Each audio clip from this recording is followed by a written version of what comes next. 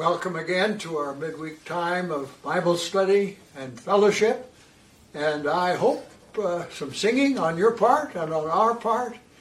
Praise to the Lord gladdens his heart, refreshes our spirit, and announces the good news to all who hear us singing these wonderful, wonderful songs.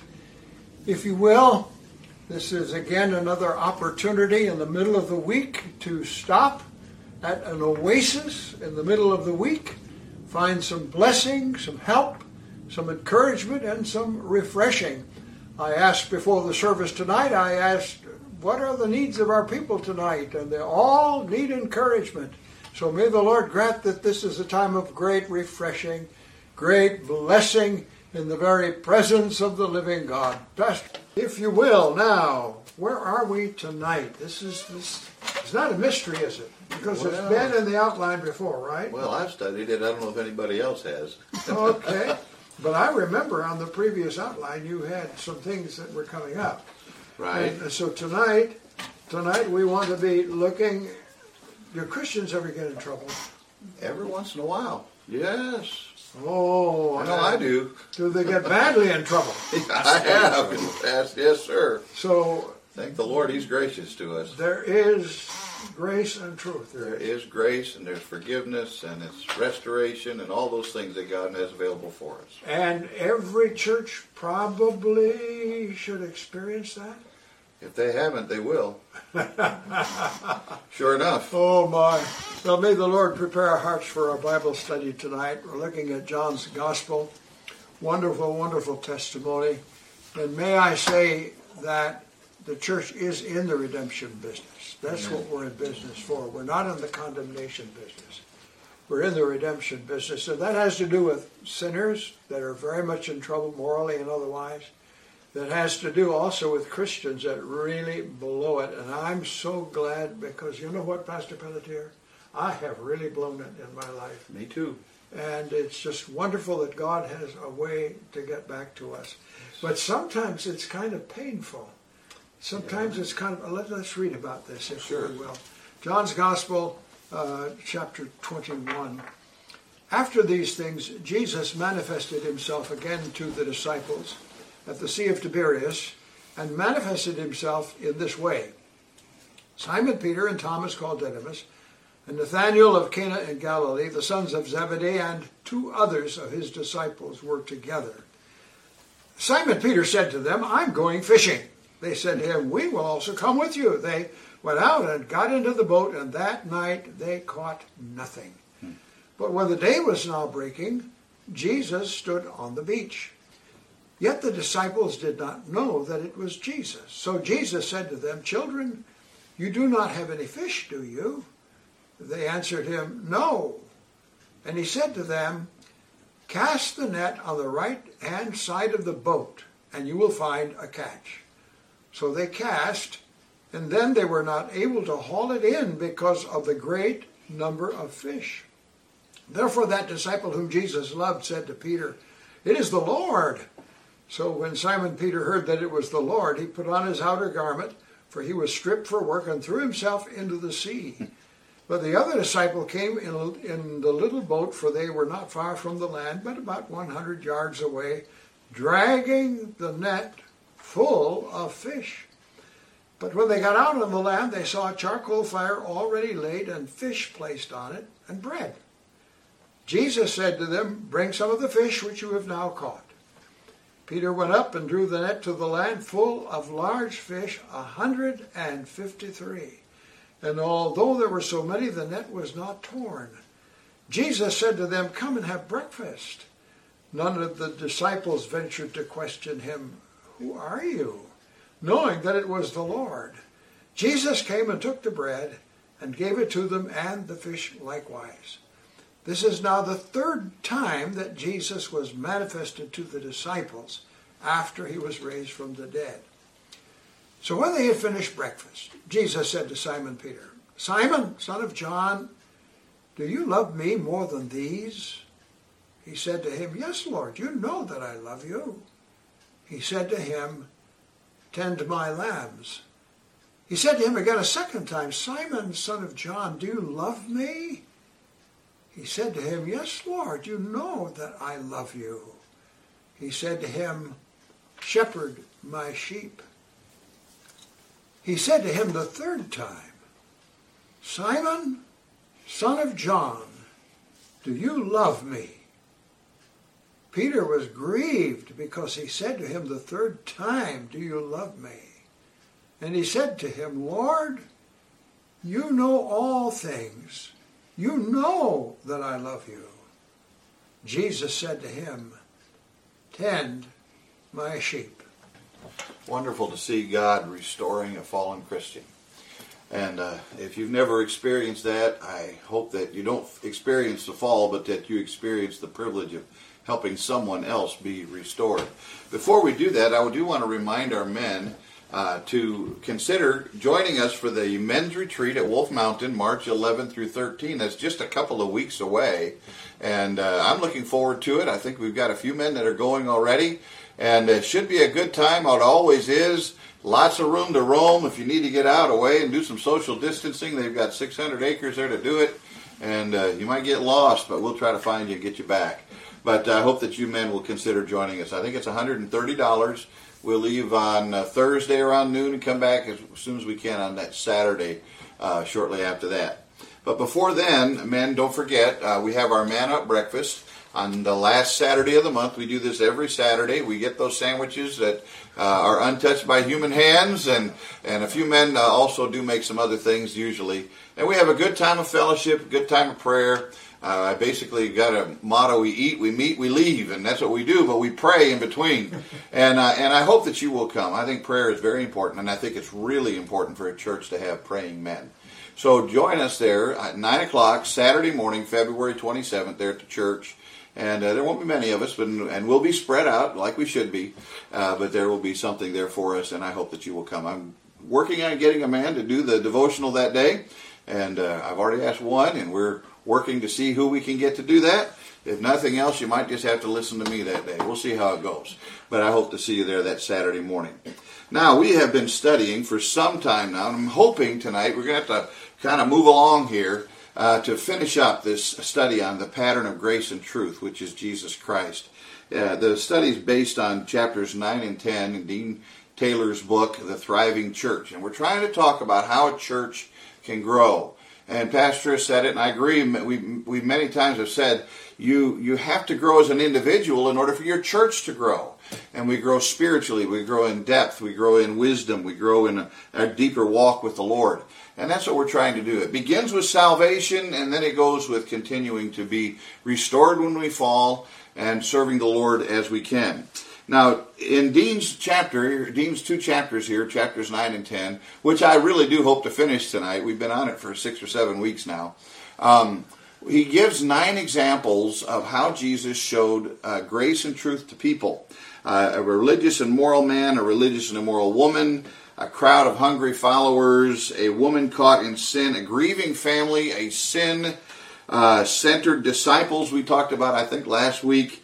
And then tonight we're going to try to cover those last 3, a skeptical observer, a failing follower, and a dying sinner. Now, we won't do it in that order, because I've divided these 9 groups of people into 2 basic categories. Those who were unsaved that Jesus met with. And he showed grace and truth to the unsaved. We call that evangelism. And then he showed grace and truth to believers. Sometimes they had fallen. Sometimes they'd been discouraged. Sometimes they were in times of grief. And Jesus brought them through what we call sanctification to bring them up in their walk with the Lord. That's how they grew. And so let's take a look at these 2 big groups. We're going to hit them kind of fast. We'll focus on 2 or 3 of them in a little more depth, because we've studied this before, and if you haven't caught this study in the past, you can go back and look at these things online at hamiltonsquare.org. So let's take a look, first of all, at this group of unsaved people that Jesus went and approached with grace and truth. He loved unsaved people, and he wanted to reach them because he knows he is the way of salvation, the only way that they can have eternal life. And he met, first of all, we studied in John chapter 3, Nicodemus. Nicodemus is the religious man. He's a moral man. He's doing everything that he knows to do what is right, and yet in his heart he knows that's not enough. How do you know if you've done enough good works to earn your way into heaven? Nicodemus said, I still don't know. And Jesus said, you must be born again. And he showed him how to be born again. And based upon the later life of Nicodemus and the way he approached and protected Jesus during a time when people were persecuting him, and then showed up at his death and was involved in the burial of Jesus, we know that Nicodemus came to a saving knowledge of the Lord Jesus Christ. His life was changed because Jesus had approached him with grace and truth. And then we have that Samaritan woman at the well. She had been an immoral woman. She was religious, but she was immoral. She'd had 5 husbands, and now she's living with another man in an immoral relationship. And Jesus approaches her and says, what you're doing is not satisfying your spiritual thirst. She'd come to this well, and she was looking for something. She's always looking someplace, somebody to bring the peace and joy that she needed in her life. And Jesus said, I am the living water, and if you'll put your trust in me, I can give you satisfaction for that deep spiritual thirst in your soul. And she accepted the Lord. And then she told everybody in her town, Sychar there in Samaria, about the Lord. And many of them came to know the Lord. They came to hear the Lord themselves, and they believed in him. Then we get into John chapter 6. And there in John chapter 6, a crowd of people had been following Jesus. He'd been healing people. He'd been doing miracles. He turned water into wine. They wanted to see what he was going to do next. And we don't know exactly why all these people were following Jesus. They liked his teaching. They liked his personality, maybe. They liked to see, or they wondered what he was going to do next, I guess. And they followed him off into the wilderness to hear him teach. And in the end of the day, they got hungry. And there wasn't any restaurants nearby. There wasn't any food nearby except for a little boy's lunch. And Jesus took that little boy's lunch and miraculously fed 5,000 to 10,000 people that day, physically. And then the next day they still followed him wanting more food. And he said, you don't need food. You need to have the spiritual hunger of your heart met. And he said, I am the bread of life. And if you'll put your trust in me, I can satisfy the hunger of your soul. He satisfies the thirst of a soul, and he satisfies the hunger of a soul. And we need to follow the Lord Jesus Christ. And then we'll skip down to another one. A woman was caught in sin in John chapter 8. And here this woman had been brought before the Lord. She'd been caught in adultery. There was a group of religious leaders, the scribes and the Pharisees, who really were after Jesus, and they used this woman as a kind of a pawn in a battle between the Old Testament law and the fulfillment of the Roman government's requirements at that time. The Jewish law said that the woman, because of her sin, should be taken out and stoned. According to the Old Testament law. You can read that in Leviticus and Deuteronomy. But then Jesus said, just told those men, he says, the first one among you who is without sin, you cast the first stone. And that brought conviction to their heart. And one by one, those men left. He approached them with grace. He approached them with truth. And they all left under conviction. And then he turns to the woman and he says, you go and you sin no more. Now we know this was just a ploy trying to catch Jesus, because if they were honest about this and really wanted Jesus to pass judgment, they'd have had to brought the man along too, who was caught in this act of adultery. But because of their foolishness, because of their pride, they found themselves in a situation where the truth that Jesus spoke and the gracious way in which he approached them brought conviction to their heart, and they left. And we have no record that those people, that group of scribes or Pharisees, or even that this adulterous woman had come to know the Lord as Savior. But he did present them with truth. Sometimes that happens. We tell people the truth of the gospel. Sometimes we love them enough, and yet they still do not come to know the Lord. I'm thinking right now of a dear woman that I witnessed to, who needs to accept the Lord Jesus Christ as Savior, and she has not yet turned to him.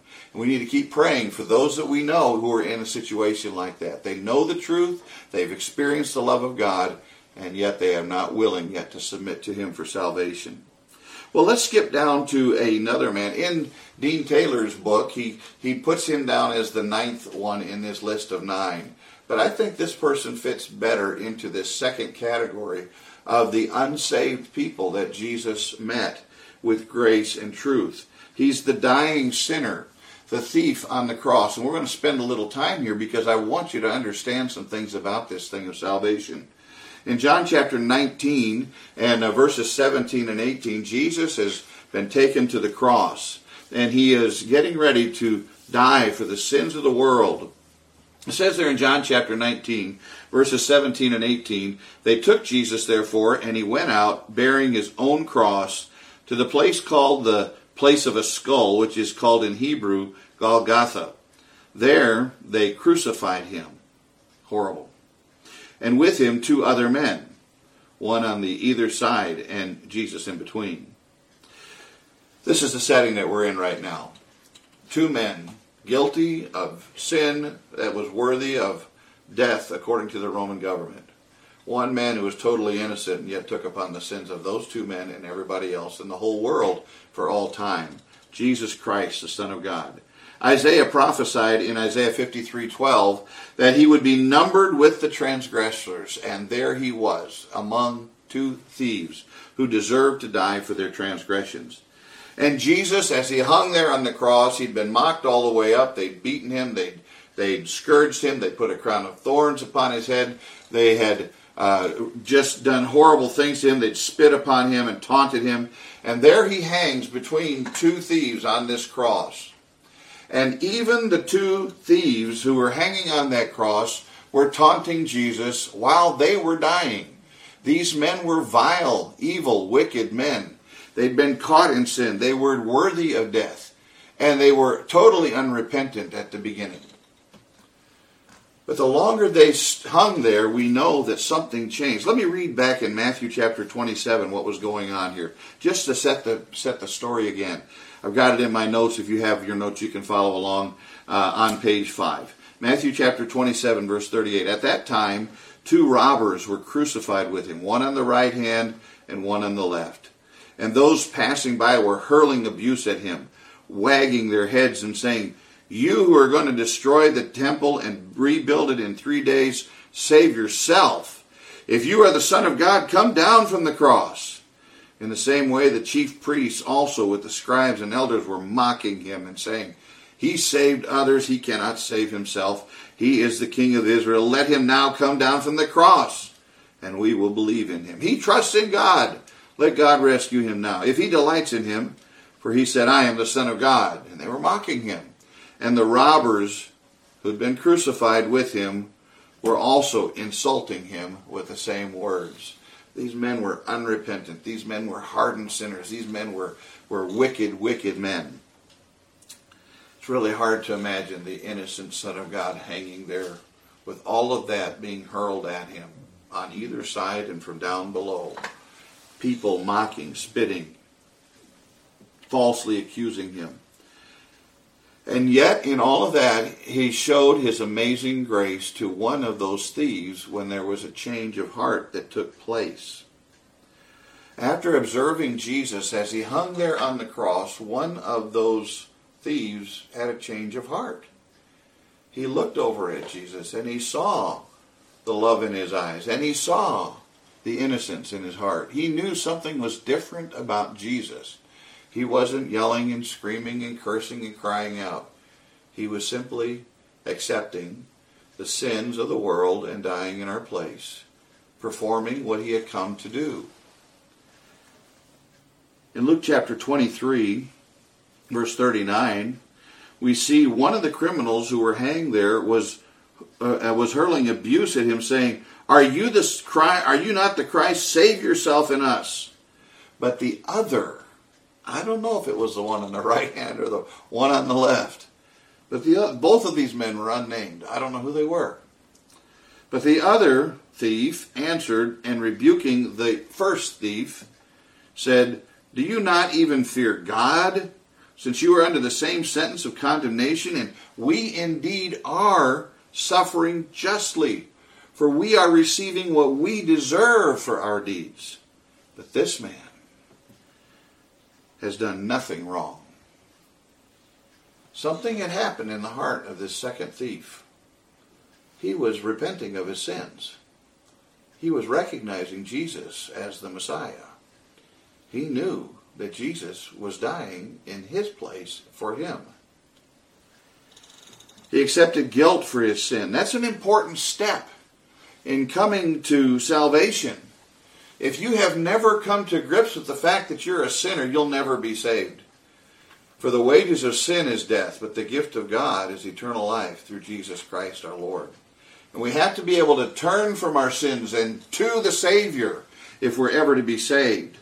The repentant thief knew that he was dying and that he would soon have to face God and give an account for the awful life that he had lived. And he wanted to make sure that he was ready. He didn't want to wait until it was too late to do something about it. He was dying. This was no time for games. This was no time for foolishness. This was no time for fakery or religion. This was time to build a relationship with the one who could save his soul. Dear friend, you have no guarantee. I don't care where you're sitting right now. I don't care what you're doing right now. You have no guarantee that you're going to see tomorrow. This thief on the cross knew he was going to pass away, and he knew that he needed to make things right. You have no guarantee about tomorrow. Are you sure you're ready if the Lord were to take you home in your sleep tonight? It's important that you know this, because after this you have no opportunity to make amends with God.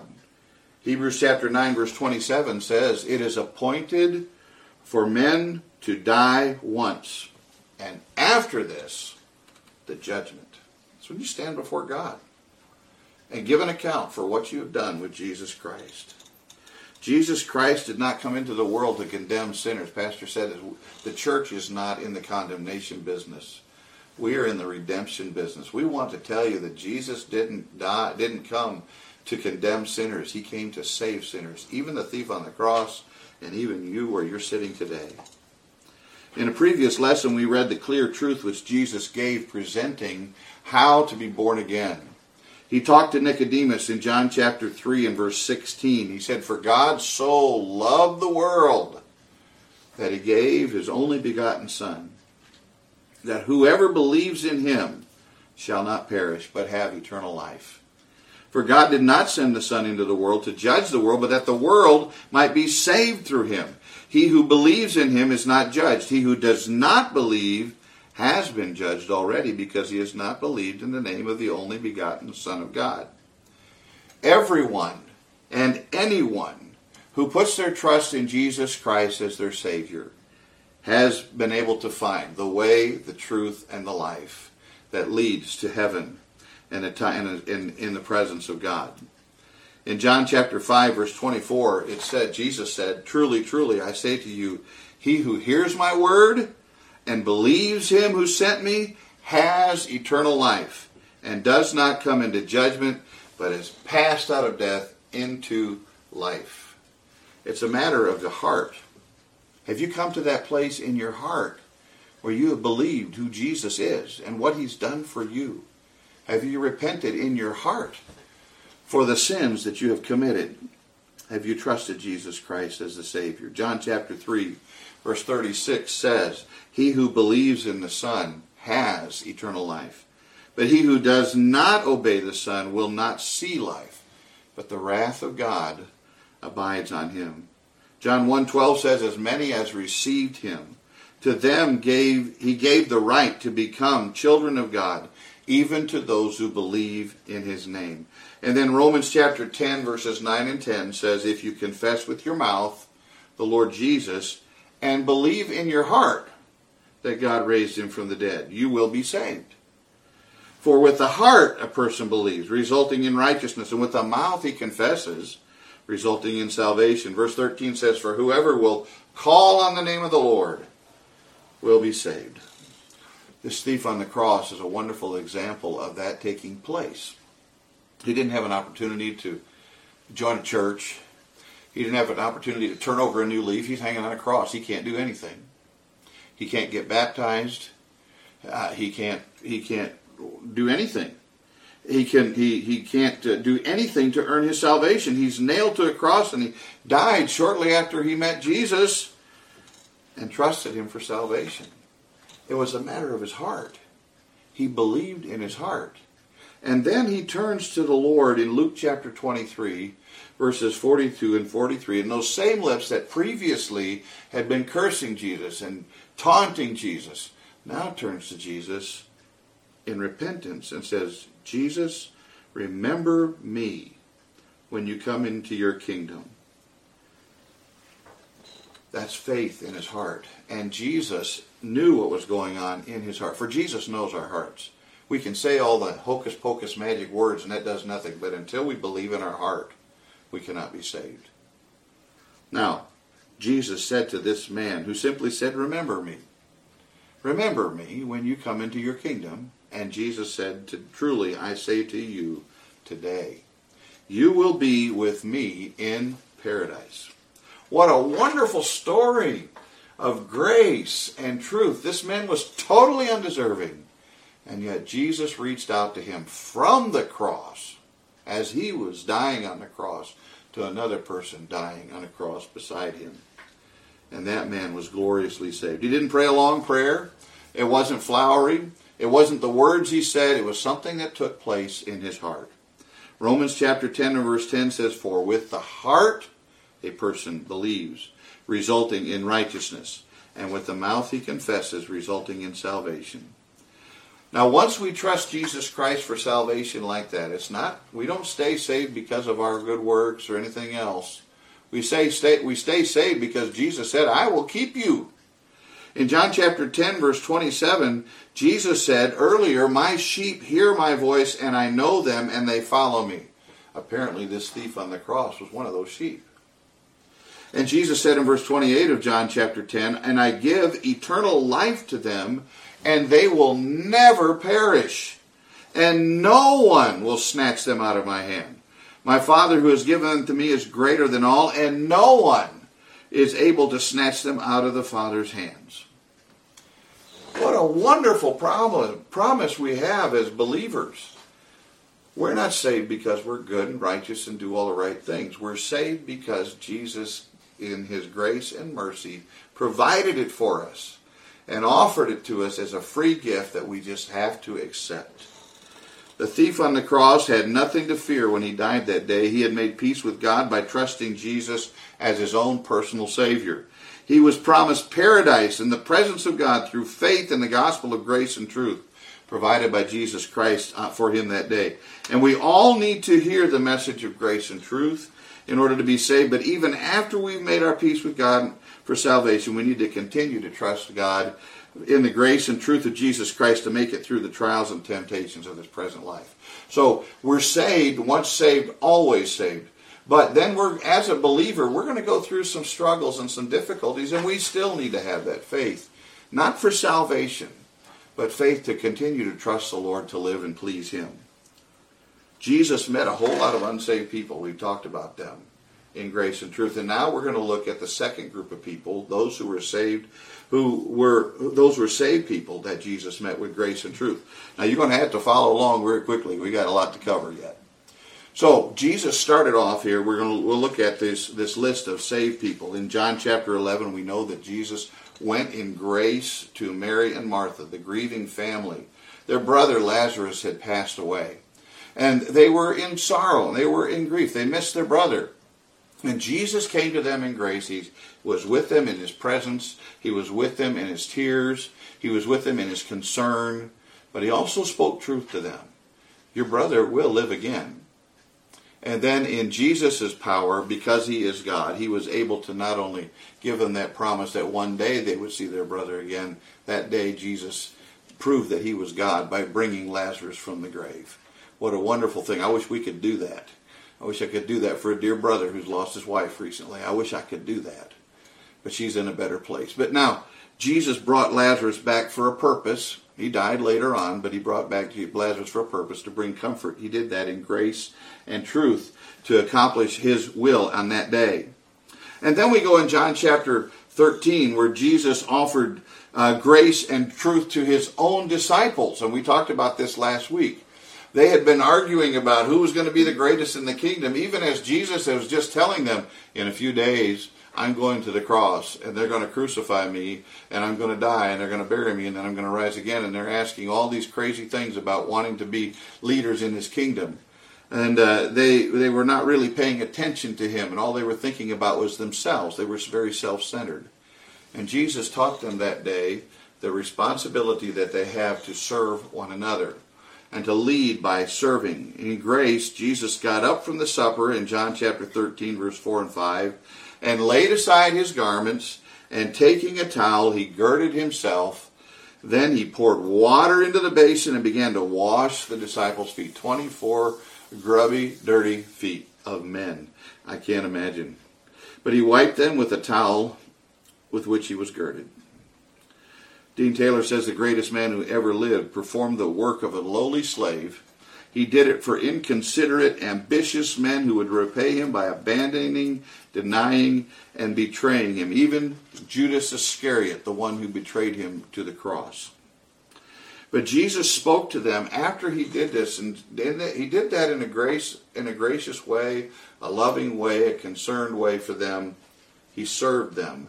But then he told them in John chapter 13, verses 12 through 17, said, just as I have done this for you, you should be serving others. And that is a lesson that Jesus taught in grace and truth. Washing the disciples' feet, teaching them the need for humility in order to be used of him. They were saved because they had trusted Jesus Christ as Savior, but they still had a sin nature and they needed to be cleaned up once in a while. That's what confession's about. In the great hymn, Come Thou Fount of Every Blessing by Robert Robinson, was written in 1758. We know that our hearts are in need of God's grace to keep us from sinning and to bring us back to him from time to time. The song says, prone to wander, Lord, I feel it. Prone to leave the God I love, I know that others feel the same way. But we can be glad that in the grace of God, even when we become arrogant and sinful as believers, Jesus reaches out to us and brings us back to him in grace. The last two examples that we want to look at very quickly are two of the disciples, Jesus' favorite people, those 12 that followed him for 3 years during that active time in his ministry here on earth. Two of Jesus' disciples in particular needed attention after his resurrection. He had gone to the cross, he'd risen from the grave, and now he's returning to speak with them. Pastor read about the third time that Jesus had met with the disciples there on the Sea of Galilee as he told them where to catch the fish. But the first time, there was a skeptical observer named Thomas Didymus. He was a twin, or Thomas, we call him the doubter. He was a skeptic, and he was just didn't happen to be there on the first time Jesus appeared to the disciples. And Jesus suddenly shows up in this upper room, and 10 of the disciples there. Judas has already hanged himself. Thomas is, I don't know where, and the other 10 are there. And then Jesus shows up in their midst. And Thomas had seen miracles, but he had a hard time believing the other disciples when they told him, we've seen the Lord. Jesus had told him he was going to come back. Jesus had told him he was going to rise from the dead. Thomas had seen Jesus raise the son of the widow of Nain in Luke chapter 7. And he had witnessed the resurrection of Lazarus in John chapter 11. But he had a hard time believing when the disciples told him, we've seen the Lord. I don't know if he doubted the disciples. I don't know if he doubted the Lord. All we know is that he had doubts. In John chapter 20, verse 24 and 25, Thomas, one of the 12, called Didymus, was not with them when Jesus came. So the other disciples were saying to him, we've seen the Lord. But he said to them, unless I see his hands with the imprint of the nails, and put my finger into the place of the nails, and put my hand into his side, I will not believe. I will not believe. That's a matter of choice. Many people have been presented with the gospel. Many Christians have accepted the Lord, but they have a hard time trusting God in faith with their lives. We don't know of what Thomas doubted about, but we know that he chose not to believe until he had proof. I run into people like this all the time. I get phone calls, I get emails, I get text messages from people who say, I heard you say something from the Bible, but I don't believe it.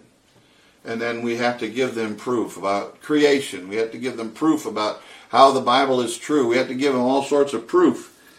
And sometimes it's easy for us to get weary with people like that. Jesus took the time to meet Thomas in his doubts and to prove to him who he was. In John chapter 20, verse 26, 8 days after Jesus had already met with the other disciples, 8 days Thomas doubted. 8 days later, Jesus shows up again in the same room, and this time Thomas is with them. In John chapter 20, verse 26, after 8 days, his disciples were again inside, and Thomas was with them. Jesus came, the doors having been shut, and stood in their midst and said, "Peace be with you." Then he said to Thomas, specifically the doubter, "Reach here with your finger and see my hands. Reach here with your hand and put it into my side. And do not be unbelieving, but believing." Jesus didn't have to do that. Jesus could have left Thomas in all of his doubts. But Jesus, in grace, went back to the doubter and said, "I'm going to tell you the truth and prove myself to you." Jesus was full of grace and truth. In patience and love and concern and grace, he went specifically to meet with Thomas. Dean Taylor says it's an act of grace to move toward people who doubt God. God himself moved toward all of us who know him by loving us when we were sinners, sending his Son to give his life in our place, and through the Holy Spirit's convicting activity that leads us to accept and believe the truth about Jesus. Jesus spent the days of his public ministry engaging with people who were skeptical of his teaching and of his identity as the Messiah. He gave us an example to follow when we interact with people who question the claims of the Bible. When you witness to people and when you talk to Christians who doubt the Scriptures, don't let them intimidate you. Study your Bible. Read your Bible. Know what it says. Go to church. Listen to the sermons. Listen to the explanations. Read good books. Study. Do the best that you can. 1 Peter chapter 3, verse 15 says, "Do not fear their intimidation and do not be troubled, but sanctify Christ as the Lord in your hearts, always being ready to make a defense to everyone who asks you to give an account for the hope that is in you, yet with gentleness and reverence." We're not to argue with people, but we are to answer their questions. Study God's Word for answers. 2 Timothy chapter 2, verse 15. The Apostle Paul wrote to that young preacher, "Be diligent to present yourself approved to God as a workman who does not need to be ashamed, accurately handling the word of truth. But avoid worldly and empty chatter, for it will lead to further ungodliness, and their talk will spread like gangrene." In Titus chapter 3, Paul wrote to Titus, another young preacher, and said, "Avoid foolish controversies and genealogies and strife and disputes about the law, for they are unprofitable and worthless. Reject a factious man after a first and second warning, knowing that such a man is perverted and is sinning, being self-condemned." We need not fear people who question the Scriptures. But when we provide answers from the Scriptures and people continue to argue with us, then it's time to maybe walk away and let them consider things in their own minds. Ultimately, Dean Taylor says this, it's a good quote, ultimately being a Christian is a life of faith. But evidence and logic can be used to explain the basis of our faith, just as Jesus showed his wounds to Thomas as evidence that he was the risen Christ. We can present evidence for the inspiration of the Bible, creation, the words and works of Jesus, and his resurrection from the dead. But we don't want to argue with people who do not accept the evidence. Jesus didn't hide the truth from Thomas. He shared it to him very patiently, graciously, personally. He wanted him to know. God's not trying to hide truth from anyone, the doubters or anyone else. He wants them to know. He said to Thomas in John 20, verse 27, "Reach here with your finger, see my hands. Reach here your hand and put it into my side."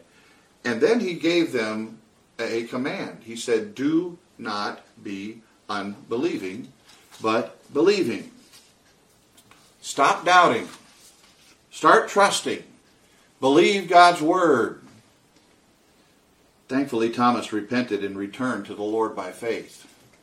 And even as he was encouraged Thomas, Jesus was also encouraging us. He said in John chapter 20, verse 28, Thomas answered and said to him, "My Lord and my God." There's repentance in Thomas's heart. But Jesus said to him, "Because you have seen me, have you believed?" He said, "Blessed are they who did not see and yet believed." He's talking to you. He's talking to me. We haven't personally stuck our hands into the wounds of Jesus or the wounds of his side. We haven't seen these things with our own eyes, but we have the evidence in the Scriptures, and we have the evidence of the Holy Spirit working in our hearts. Sadly, even the best of us have doubts from time to time. That's when we need to be in the Scriptures. That's when we need to be around God's people. That's when we need to be around others who will encourage us in God's Word. Times of trial test our faith. We've been through a long time of trial here with this coronavirus. We haven't been in church like we should be and normally are. And hopefully that will go away soon. I hope that you're paying attention to these live streams. It's the best we can do right now.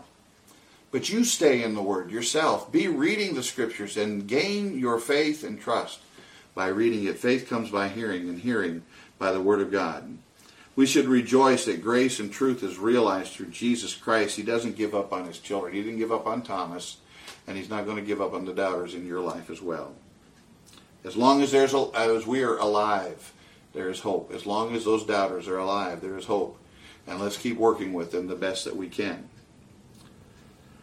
And then we're going to look at this final one that Jesus approached with grace and truth. Pastor read about it tonight, and I know you've been waiting. When's he going to get to John 21? Well, finally, we're getting there in the last few minutes here we have tonight. And we are not going to go into great depth, but I want you to see some things about how Jesus dealt with Peter in grace and truth.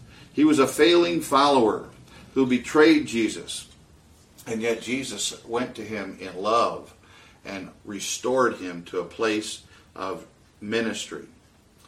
Just before Jesus went to the cross, he warned those disciples that this trial was coming. He said, they're going to beat me up, and they're going to put me in jail, and they're going to hang me on a cross, and they're going to kill me. And Peter, in all of his boisterousness and braggadocio, says in verse 33, even though all may fall away because of you, I will never fall away. Matthew 26, verse 33. In verse 34, Jesus said to him, truly I say to you that this very night, before a rooster crows, you will deny me 3 times. Peter said to him, even if I have to die with you, I will not deny you. But we all know what happened. And that rooster crowed, and Peter went out and wept. Matthew 26, 74 and 75, a rooster crowed, and Peter remembered the word which Jesus said, before a rooster crows, you will deny me 3 times. And he went out and wept bitterly. He was crushed. He was trying to serve the Lord in his own strength, and he failed. He needed the grace and truth of Jesus Christ in order to be able to serve him effectively. Even after Peter saw the empty tomb, he went there. He raced John there. I always like that story because John, who never names himself, says the younger one beat the older one there. And he brags about the foot race and how he beat Peter to the tomb that day. And but Peter did see the empty tomb. He knew something was up, and then he had been in that upper room there, and in the first time when even Thomas wasn't there, and he'd seen the risen Lord, and then he'd seen the risen Lord again as when Thomas was there. But something had happened in the heart of Peter, and he lost his drive, he lost his zeal, he lost his confidence. He wasn't sure if he could serve the Lord again. Sometimes when we as believers fall, and we fail the Lord, and we do, and we do things we shouldn't do, and we sin, and we know that it hurts and grieves the Lord. It grieves our own hearts. It grieves other people that we affect by the lives that we've lived. And sometimes we think that's it. I'll never be able to serve the Lord again. I remember a time like that in my own life. Will I ever be able to do what I did for the Lord before? Peter lost his drive, and in John chapter 21, verse 3, he said to the other disciples, I'm going to go fishing. And the other disciples joined him, and they went out in their own strength. And once again, what happened? They caught nothing. What does Jesus do? He looks across from the seashore, and he sees those men out there toiling all night. They haven't caught anything. And in the morning, he looks at them, and he says, throw your nets on the other side. And they did. And they caught 153 fish, so many they couldn't get them in the boat. Peter jumped out of the boat when he figured out it was the Lord. I wonder if he was trying to drown himself in shame. I don't know. I really laughed out loud today when I was reading this. But Jesus encouraged Peter by blessing him when he obeyed. He threw the net on the other side at Jesus' command. That wasn't the normal way they fished. That wasn't the way a professional did it. And yet, because he obeyed the Lord, God gave him 153 fish. Amazing. And the nets didn't break. That's even more amazing. And then Jesus encouraged him by inviting him to breakfast. You know, sometimes when somebody's hurting and grieving, the best thing we can do is just spend some time with them and talk to them and show the love of Christ to them. Jesus did that for Peter. He said, come and dine. Come have breakfast. He assured Peter of his unconditional love and his desire to have fellowship with him. And then while he was talking to him, Jesus encourages Peter by asking him some questions to find out what's going on in his heart. Do you love me? Do you love me? Do you love me? And every time Peter's response is, yes, Lord, you know. Yes, Lord, you know. There's talk about all the different words for love that goes on in those passages. But ultimately, Jesus is trying to find out, is Peter really repentant? Is he ready? Is he humbled? Is he ready to serve me? And then Jesus encourages him by restoring him to a place of service. He says, tend my lambs, shepherd my sheep, feed my sheep. And he put Peter back into ministry. Dean Taylor says Jesus showed grace by giving Peter the opportunity to start over, to declare his love and renew his loyalty to Jesus. But Jesus also spoke truth to Peter. He put responsibility in front of him, telling him, get to work. He was saying to Peter, you're restored and I've got something for you to do. If we confess our sins, 1 John 1:9 says, he is faithful and just to forgive us of our sins and to cleanse us of all unrighteousness. And then he can use us again if we're willing. What is our responsibility to another believer who falls into sins? Galatians chapter 6, verse 1.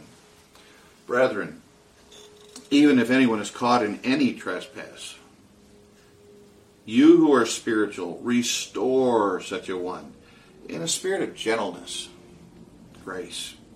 Each one looking to yourself so that you too will not be tempted. Bear one another's burdens and thereby fulfill the law of Christ. You know, one of the marks of a healthy church is the way we work to restore fallen brethren. Christians sin. It's just a fact. We still have the old nature and we give into it from time to time. More than we should. More than we know we should. It's easy to see it in somebody else, and we can stand and we can look at them and we can judge them and we can knock them down and we can kick them while they're down, or we can reach down and try to help them come back to a right relationship with the Lord. We need to treat people like Jesus treated Peter with grace and truth. You know, one of the greatest benefits of being part of a local church is that thing of accountability and love, where we look out for one another. We know each other well enough that when somebody's messing up, we can lovingly say to them, what are you thinking? What are you doing? What's going on in your heart? Do you love the Lord? Do you love the Lord? Do you love the Lord? If so, repent and come back and get it busy in the business of feeding the sheep and reaching the lost with the gospel of Jesus Christ. Our job as believers is, as Pastor said at the beginning of the session, to restore and to bring others back to right relationships with Jesus Christ, whether they're unsaved or whether they're saved and have fallen. Let's do everything that we can to approach the people around us who are in such need of the grace and truth that is found in Jesus Christ. Let's strive to be more like the Lord Jesus Christ. Ephesians chapter 4 verse 13 says, until we all attain to the unity of the faith and of the knowledge of the Son of God, to a mature man, to the measure of the stature which belongs to the fullness of Christ. John chapter 1 verse 14, we saw his glory, glory as of the only begotten of the Father, full of grace and truth. For of his fullness we have all received, and grace upon grace. For the law was given through Moses, that grace and truth were realized through Jesus Christ. Do you know him as your Savior? Are you serving him as a saint? May God help us to do that. Trust him as your Savior if you have not. Repent of any sins you know in your heart as a believer. And let's get busy in the work of God. We have work to do for him. Father, we thank you for the grace and truth that is found in Jesus Christ. It is abundant. It is generous. It is available to all. And I pray, Lord, that you will take these words and others that have been spoken to unbelievers who have not yet received Jesus Christ. Help them to see their need. Help them to turn to him for salvation. And if there's a fallen brother or sister here who's been watching tonight, they're discouraged, they're defeated, they're wondering, can God ever use me again? Help them to confess their sins to you and to trust you for restoration. And please, God, send another Christian along to help them on their way. In Jesus' name we pray. Amen.